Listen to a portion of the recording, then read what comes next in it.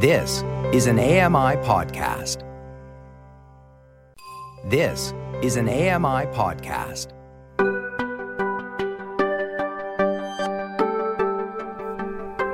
Strawberry shortcake and My Little Ponies, sticker books and skipping ropes, plaster Paris or playing cards with my grandpa.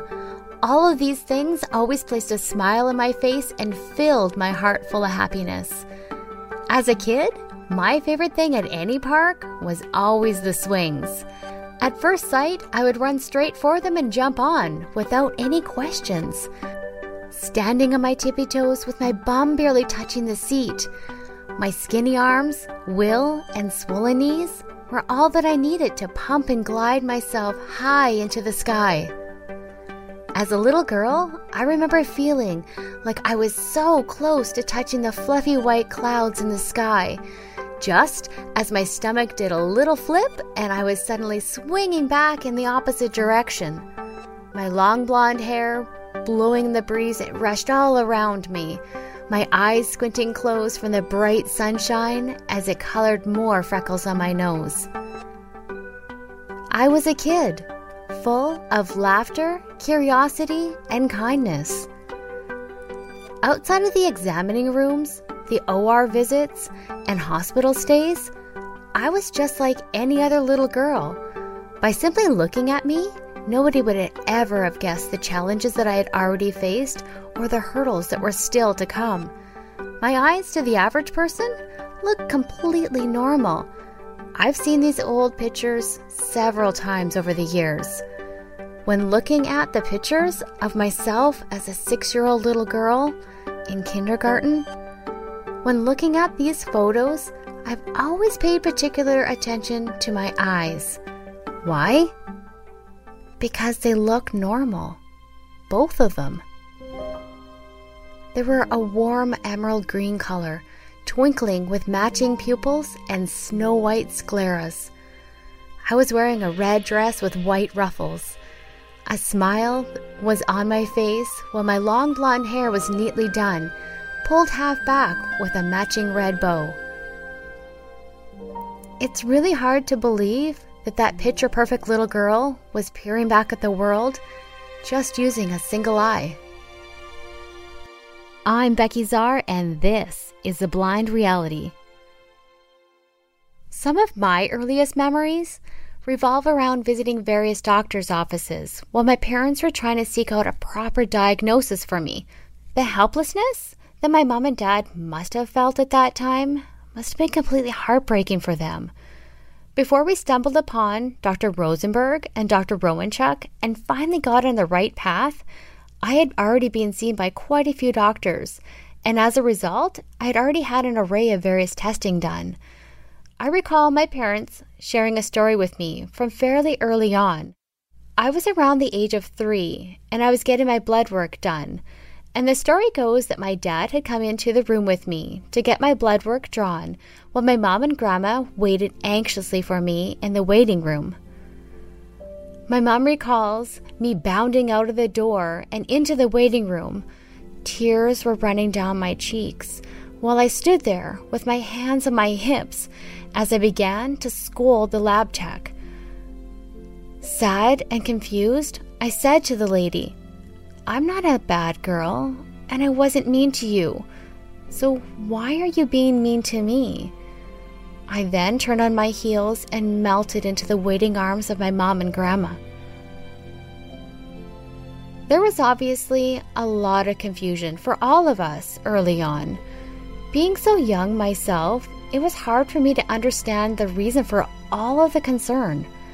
I knew that I had problems with my eyes, but initially, I had no idea the impact that this was going to have in my entire life. I knew that I couldn't see like everybody else, but to me, I could see just fine. Or at least, that's what I thought. One of my earliest memories that I have had to have been from when I was around the age of 3 or 4. A strategy that they were trying at that time was to cover my good eye with a patch in hopes that they would strengthen my bad eye. So, one evening, I sat coloring at the living room coffee table when it was time to put the patch over my good eye. I hadn't completed coloring my picture though, so determined, I decided to keep coloring with the patch on. I remember thinking this really wasn't that big of a deal and I can actually still see okay, so I continued. When it was time to remove the patch off of my good eye, I remember glancing down at my picture and feeling completely stunned. A feeling of devastation came over me that resonated straight to my core. My picture was completely ruined. There was crayon all over the page, outside the lines, and it looked nothing like I thought it did. My vision loss suddenly felt very real in my young mind and heart. I'm not sure why this memory, still today, is kind of hard for me to think about, but for some reason, it still catches my attention. I suppose it's probably the realness behind that moment, and that now, as an adult, I understand that a little piece of my childhood innocence at that time was washed away. By a young age, I had spent a lot of time at different doctors' offices. Most of the visits to the random doctors, I actually don't recall. I do, however, vividly remember sitting in Dr. Romanchuk's office. At this point, it had become a completely comfortable and familiar place for me. His gentle voice and calming nature made me feel completely at ease. He was one of only a small handful of people who actually called me by my real first name, Becki Lee. There was just something about him that allowed me to hop up onto his examining room chair with total comfort. Being so young myself, initially I had to sit in my dad's lap because I was too small for him to perform the ophthalmoscope exam while I sat in the chair myself. This amazing doctor had become a constant in our lives, and I remember it was probably around the age of 5 or so. I still hadn't entirely figured out this entire scenario of vision loss, but at that particular visit, I ended up having a fairly poor report. The vision in my good eye had notably dropped on the charts, and as a result, I wasn't able to read nearly as many letters. I remember feeling really disappointed, and I also recall coming up with my own little quiet plan that right up until today, I never have shared with anybody else. My plan was to work really hard on my letters. Then I could come back to the next appointment and be able to read more. And in return, I could make everybody happy. I honestly remember doing this. I remember going home and practicing my letters over and over, quietly by myself. The thing is that I really did know my letters very well. And no matter how much I practiced, my next report really wasn't any better. It took me a while to realize that no matter how well I knew my letters, it wasn't going to positively affect this type of test. As the years went by, like any typical kid, I not only learned my letters, how to count, how to read and write, just as my peers did, but something in addition that I was learning on top of all of this was the ins and outs of the medical world. At a fairly young age, I could consistently, concisely articulate my particular diagnosis, what it meant in lay terms, as well as my current treatment plan, and various methods that have been tried in the past. For as long as I can recall, I've always found medical lingo completely fascinating. Initially, I would get so excited when I was able to unwrap a new medical word and piece together precisely what its meaning was. I remember this one nurse. I really wish that I could remember her actual name. I've thought about this scenario and her several times when I was frontline nursing. She was an OR nurse during one of my surgeries that I had when I was in grade 4, so I was around the age of 9. I remember her for 2 reasons. First, I was laying on a stretcher, sitting, waiting with my parents to get wheeled away to my pending operation. She came, introduced herself, and told us that they were ready for me in the OR. She went initially to go and unlock the bed brakes so she could wheel me away down the hall and into the OR. But instead, I remember her asking me, "Do you feel like going for a walk instead of a ride?" "Yes," I replied. I wondered if she somehow knew that that was one of the absolute worst parts of the whole operation. I hated getting wheeled away from my parents, trying not to cry, trying to smile so they wouldn't worry and look strong. Although being a parent myself now, I'm pretty sure that they could see through my wavering tough girl exterior. I remember hopping off the bed, giving my parents a hug and a kiss, and then feeling the warmth of this unknown nurse's hand in mine as she walked me down the hall and into the OR. I remember her complimenting me on my Tweety Bird nightgown that they agreed to let me wear into the OR. I had no idea, though, as a 9-year-old little girl, that she probably didn't care all that much about my new pajamas, but rather it was a way for her to distract me.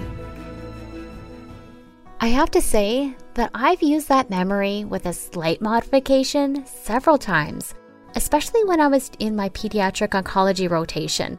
As a nurse, I was delighted even if I was able to temporarily remove some of the weight from those children simply by chatting with them.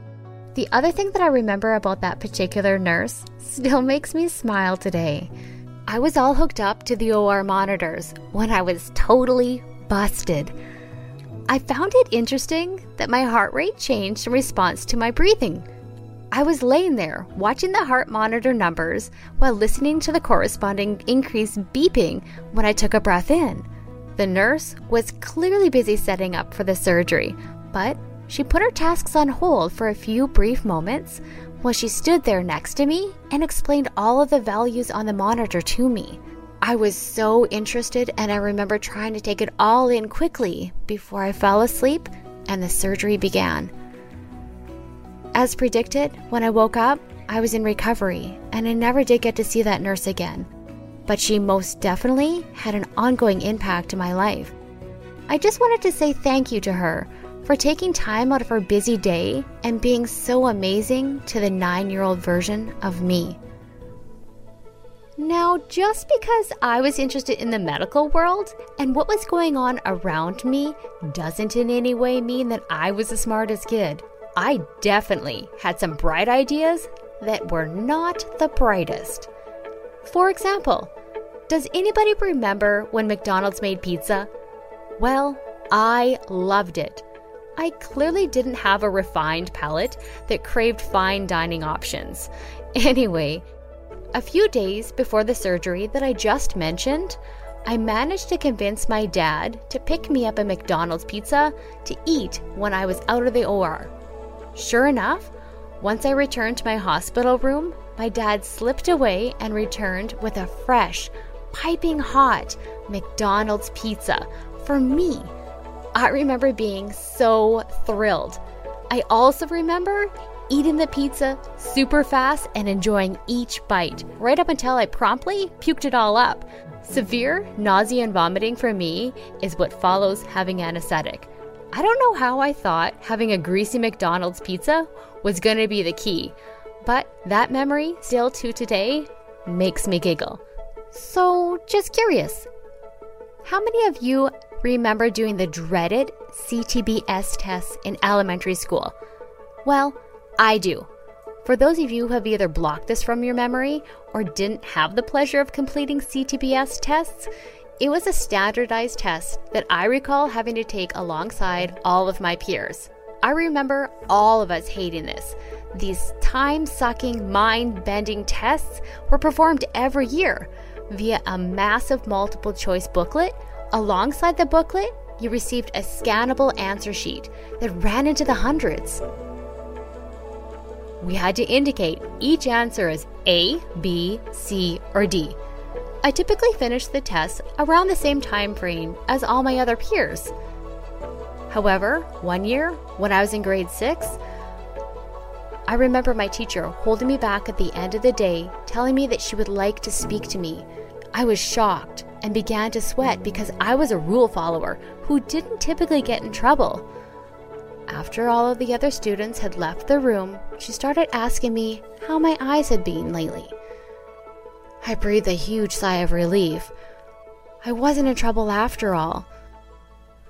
My parents had always been really open with my teachers as I progressed throughout school regarding my health challenges. I then gave my teacher a brief clinical update on my vision, but to my surprise, it didn't end the conversation. My teacher then explained to me that I did very poorly on my CTBS test, which she thought was out of character. My fingers began to fidget as my face flushed bright red. She started to verbally ask me a few of the questions that I had gotten wrong on the written test. To both of our relief, I verbally answered them all correctly. It turned out once again that no matter how well I did know my letters, I really needed to be able to actually see in order to do well on this type of test as well. Despite moments of feeling disappointment or that I had let myself or somebody else that I loved down, when reflecting back now on my childhood, the feeling of happiness really does trump these emotions. I got dirty. I wrestled around with my brother. We played kick the can with the neighborhood kids, and by no means was I defined by my life's obstacles. Looking back, yeah, I did have a little bit of a different childhood than some kids, but despite everything, in some ways, it was actually fairly typical. My parents didn't go around making excuses for me, and they most definitely didn't make me into a bench warmer. Instead, they taught me to just be careful, and they likely held their breath a lot while they watched me maneuver my way through what we refer to as the innocent years of childhood. Today, I thought it'd be really interesting to have a conversation with somebody who's been part of my vision journey right from the very start. So I decided to invite my amazing pediatric ophthalmologist, Dr. Ken Romanchuk, to come and have a chat with me today. I have a lot of admiration and respect for Dr. Romanchuk, and I consider this a very big privilege to have him part of my podcast. I'm very excited to introduce one of my biggest heroes, Dr. Ken Romanchuk. Welcome to the show. Oh, thank you for having me, Becki. So my first question is, I've often wondered why you decided to become a pediatric ophthalmologist. Well, I always liked pediatric ophthalmology during my residency training, but I also wanted to do a year of post-residency training, which is called a fellowship, in cornea because we're lacking in corneal expertise in Saskatchewan at that time. So the College of Medicine, University of Saskatchewan offered me what was called a McLaughlin Fellowship, and they offered funding, not excessive funding, but funding for 1 or 2 years of post-residency training, and I was obliged to return to the university. So the Department of Ophthalmology in Saskatoon wanted a pediatric ophthalmologist, and I wanted to do cornea. So we decided it was a win-win if I did 1 year of pediatric ophthalmology and 1 year of cornea, and there it goes. My second question is, how hard was it on you to have to at times give a really challenging diagnosis? It's very hard, Becki. During my medical school training and residency training, one thing I learned, you have to be compassionate. We were always taught to remain emotionally separate from the patient. You can imagine if you're interviewing a psychiatric patient with depression, if you became very emotionally corrected, you would probably start crying too and become depressed. So we always knew that you have to remain emotionally detached.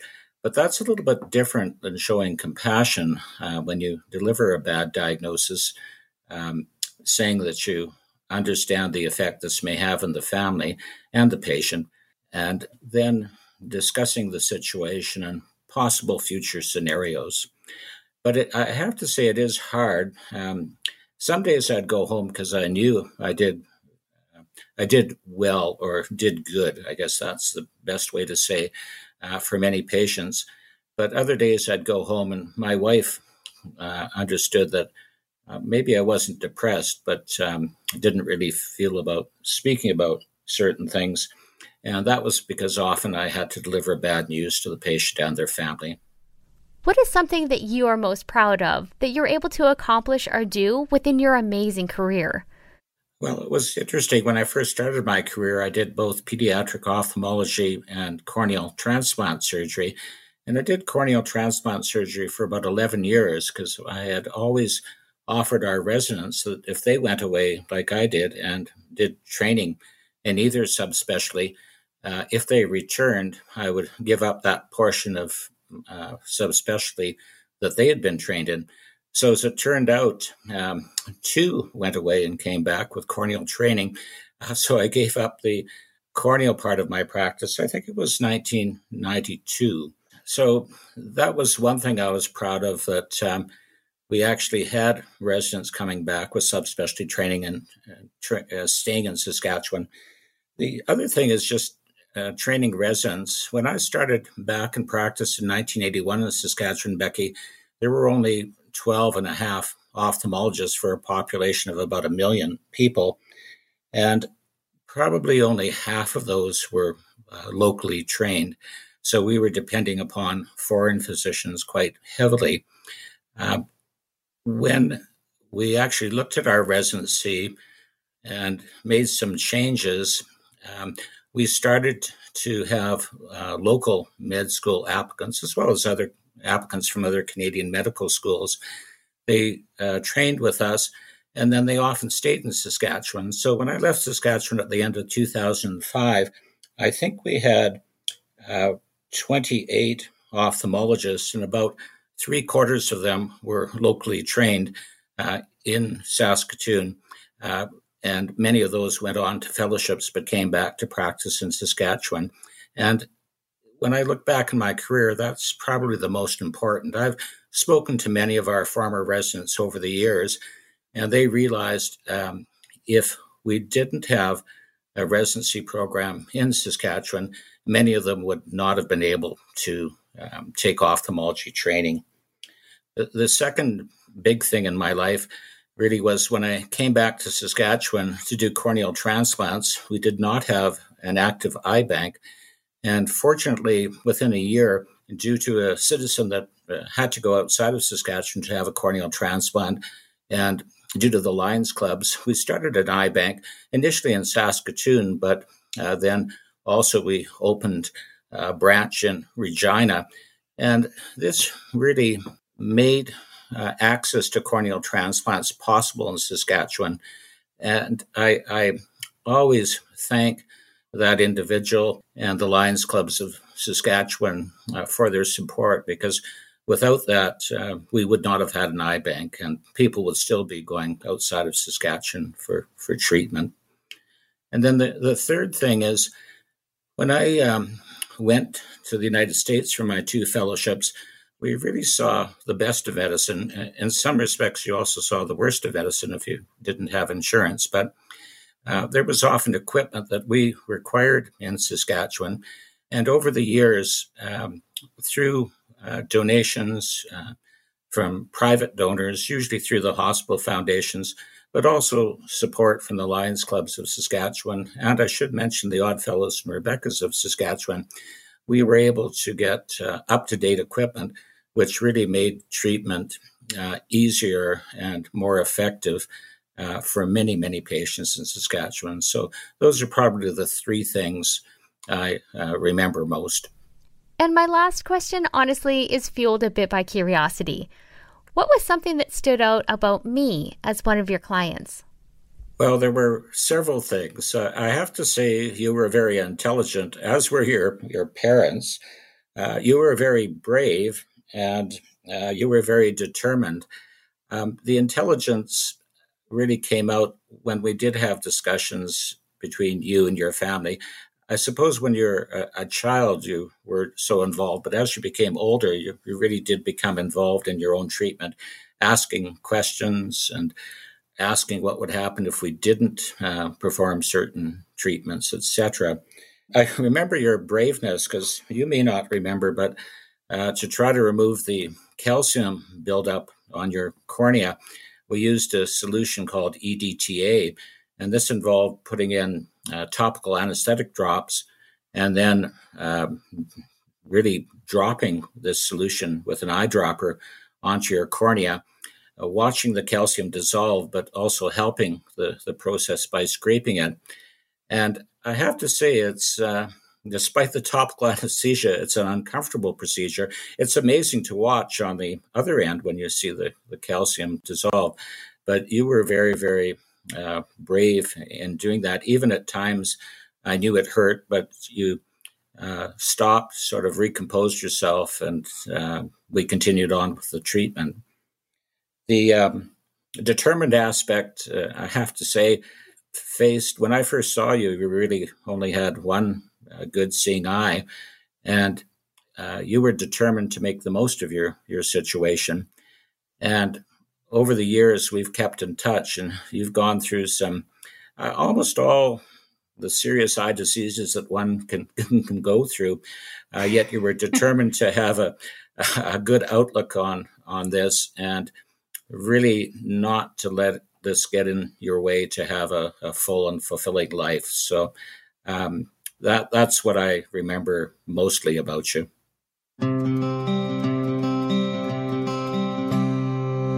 And that brings us to the end of this episode of The Blind Reality. I'd like to thank my amazing pediatric ophthalmologist, Dr. Ken Romanchuk, for coming and chatting with me today. And I'd also like to extend a big heartfelt thank you to him for all the amazing care and attention that he provided to me over the years. As always, I'd like to thank my family as well for their continued love and support. This episode was written and produced by me, Becki Czar. Technical production was provided by AMI Audio's Nasreen Abdel Majid. And the manager of AMI Audio is Mr. Andy Frank. Remember, until next time, if you need a hand, get it. If you can give a hand, give it. Thanks for listening.